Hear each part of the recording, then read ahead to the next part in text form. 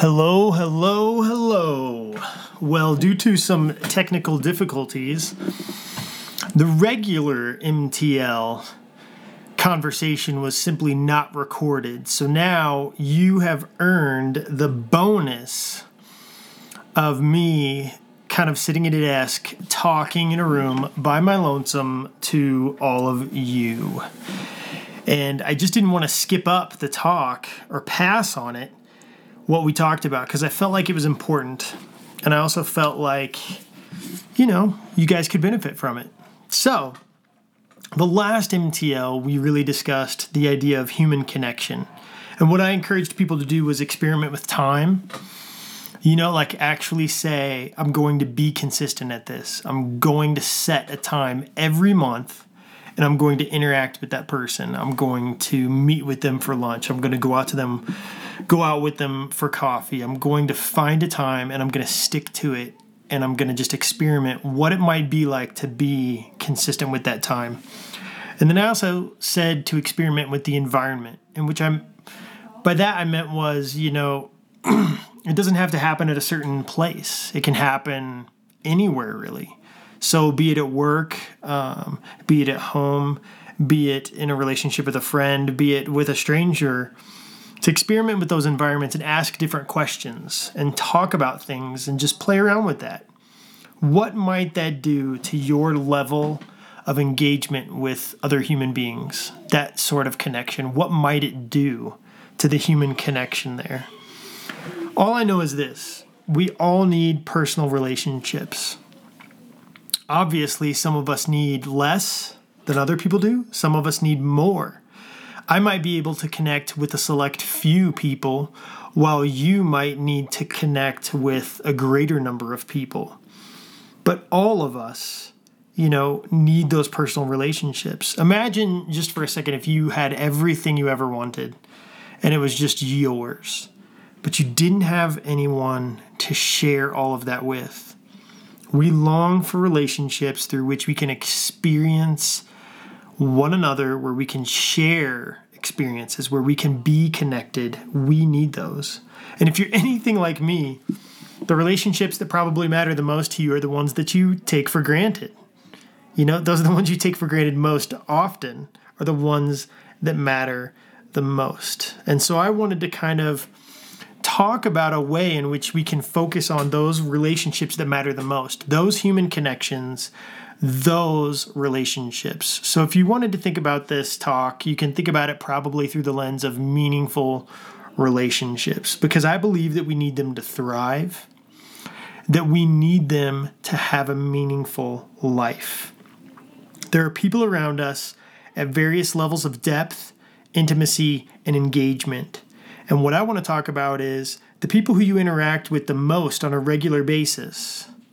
Let's talk about those relationships. Let's examine those, and let's see if we can't find a way to kind of focus on them more, or tap into those relationships more. I do have a quick story, though. My wife and I were the executive directors of Summit County Youth, this organization that focused on mentoring relationships with students.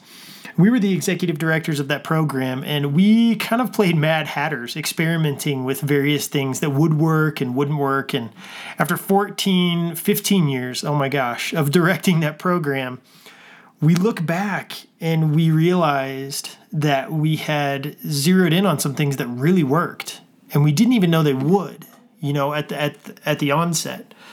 One of those things was taking students out for breakfast. Early on, we decided that we were going to take these students out. We were going to do it on a weekly basis, and we were trying to get adult leaders to help with this. Now, it wasn't the easiest thing in the world to do. A lot of adult leaders didn't want to wake up early and sit at a table with middle school boys or middle school girls and try and engage in conversation.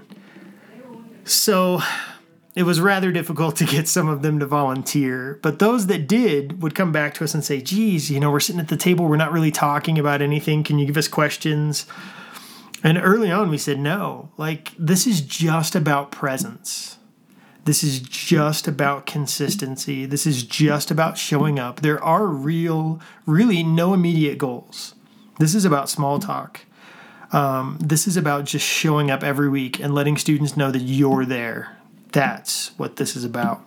Consistency, regularity, dependability, commitment.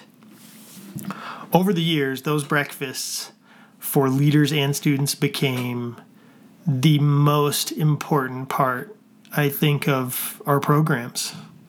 It was amazing. We had students that did them all the way through graduation day, and still to this day, 10 years out, and they look back on Summit County Youth, and they say those breakfasts were the most meaningful times. They actually come back and they still meet together, and they'll get together with the other students as well as the leader, and they'll go out to lunch instead of breakfast now. They'll sleep in and just hit up lunch. But I think I want to hit on those tones of consistency, regularity, dependability. What does it mean to show up? What does it mean in a relationship to understand that it's there? You don't have to think about whether or not it's there. It is, and it's there, and you have to kind of just count on it. I think that matters. I think if you had to sit down right now and you had to say, okay, what are the core elements that make up a good relationship? I said consistency, regularity, dependability. I want those to kind of bounce around inside your mind and heart, and I want you to surface some others. If you can think about them just right now inside your head and heart. What are the core elements that make up a good, meaningful relationship? What are those to you? Immediately, I think of love and trust. I think of attention. I think of support. I think of authenticity. I think of understanding and tolerance and respect, appreciation, acceptance, so many things. One word that I definitely want to focus on, and I think we'll come back to it later, is conversation. Just the art of conversation. I think all good, meaningful relationships have conversation. But before we get to that, what I'd love for you to do is, if you're obviously driving or if you're doing anything other than sitting still, this is going to be hard, but you can do it in your mind. I would love for you to find a piece of paper and put it horizontal. And I want you to create 3 columns. So you're basically going to draw 2 lines down that piece of paper to create 3 large spaces, 3 large columns. We're going to take inventory of your relationships. Now, this is something that I didn't come up with, something rather that I gathered from this book called Minimalism. It's written by these 2 guys, Joshua Fields Milburn and Ryan Nicodemus. And they've got this great book called Minimalism, and in there they have a section that is actually on relationships, and they suggest doing this process. So I don't want to take credit for that, but I do want to walk you through it just for a moment.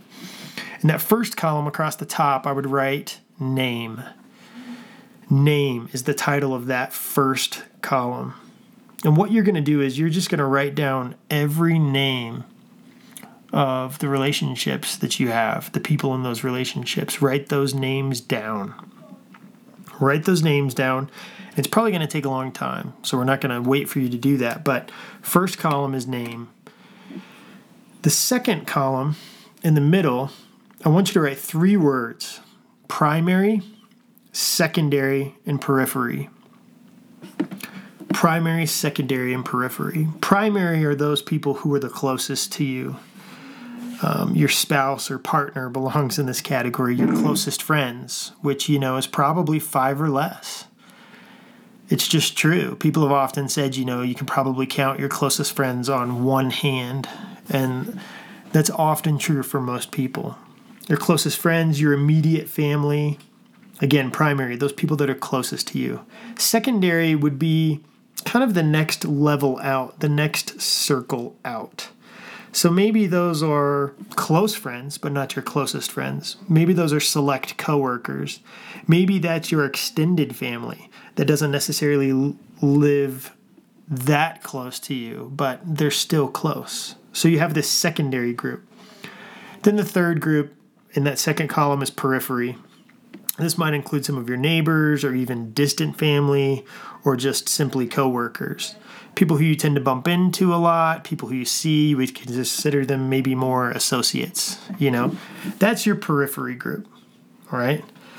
Now, moving on to the third column, you've got positive, negative, and neutral. Those are the three words I want you to write across that third column. Positive, negative, and neutral. Obviously, this is how those relationships are going or how they make you feel or the impact that they have on your life. Positive would be whether or not this is something that makes you grow, something that contributes to life inside of you and externally as well, something that helps you, something that feels like fulfilled, that relationships make you feel fulfilled.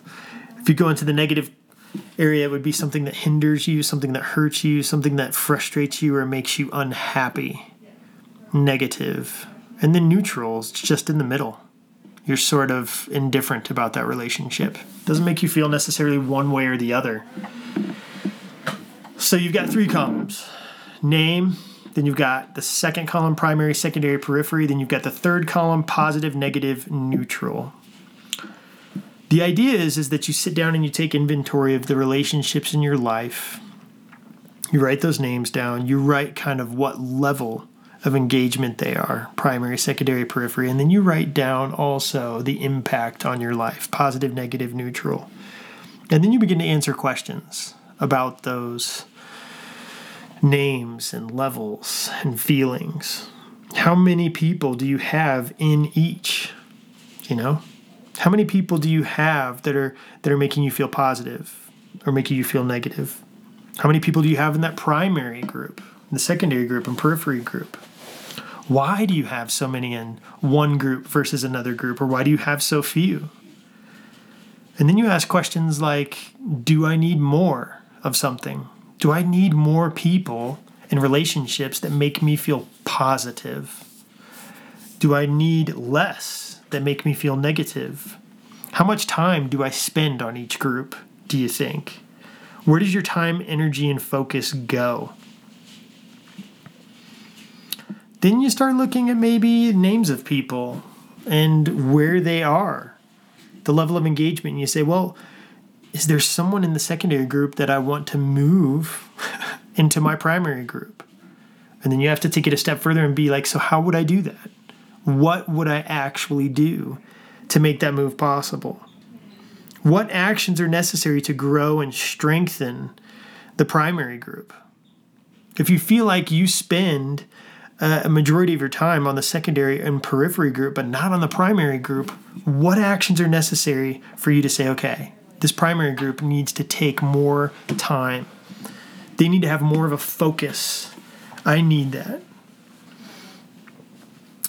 So it's just an awesome exercise to do, I think. And I wanted to give that to you as a possible way for you to take inventory on the relationships in your life.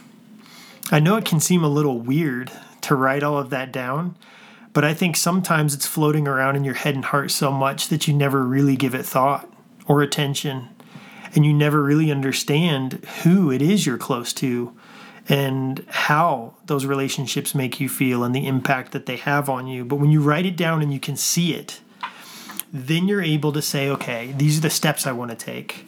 Or this is the information I can gather from looking at this the way it is. I think that's good. I think all relationships are changing in your life too. Who used to be in your primary group may no longer be in your primary group. Life changes. Seasons come and seasons go, and there are necessary endings that take place. And so with that, relationships are growing, they're changing. I believe that if you're going to focus on some of those relationships and say, I want them to remain meaningful, I want them to stay, important, and I want these people to be primary to me, I think one of the things that you really need to focus on is that idea of conversation. Because I think we've all fallen victim to less than meaningful conversations, whether it was from a room to another room or up the stairs or through a floor or over phones. I think I've been arm's length across the table from someone, yet they were so preoccupied with the screen that I might as well have not been there. It was like every word out of my mouth just wasn't even spoken into existence. It just fell flat somehow. Conversations can be good and bad. So again, you ask the question, what matters? What helps a conversation be productive? What helps a conversation be meaningful? If that's a core ingredient to a good, meaningful relationship, and you're looking at that list of people, and you're looking at your primary group, and the fact that those people make you feel positive, and you say, I want to hang on to that, these relationships matter, I believe that you need to look at conversation and say, okay, how can I have good conversations with those people? How can I help set that up? Not that you can necessarily control it, but oftentimes there are ingredients that you can focus on and say, okay, I would love to help this along. I would love to have good conversations with my wife, with my brother, with my coworker, with my best friend, with my father, with my mother. I think you can help that go along, because a lot of times right now we're having conversations in passing. We're having conversations that are quick when we're in the car. We're having conversations that get interrupted. We're having conversations while we're doing other things, right? And those aren't always the best. I'd love for you to do this. Close your eyes just for a minute. And I want you to just think of a meaningful conversation you've had recently, maybe a long time ago. I want you to take the first one that pops into your mind when I just said it. Whatever that conversation you immediately thought of, I want you to hang on to that one. Grab a hold of it. And I want you to think about who was with you when you had that conversation. I want you to think about your surroundings and the context of that conversation, where you were. I want you to think about the topic that was discussed, as well as how you felt during that conversation. I want you to think about how long it lasted. I want you to think about how you felt afterwards with that conversation.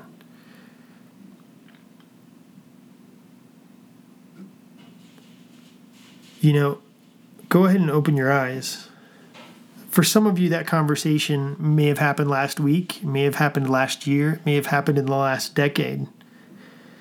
For many of you, it could have been with a close family member or a close friend. For some of you, it may have happened with a stranger.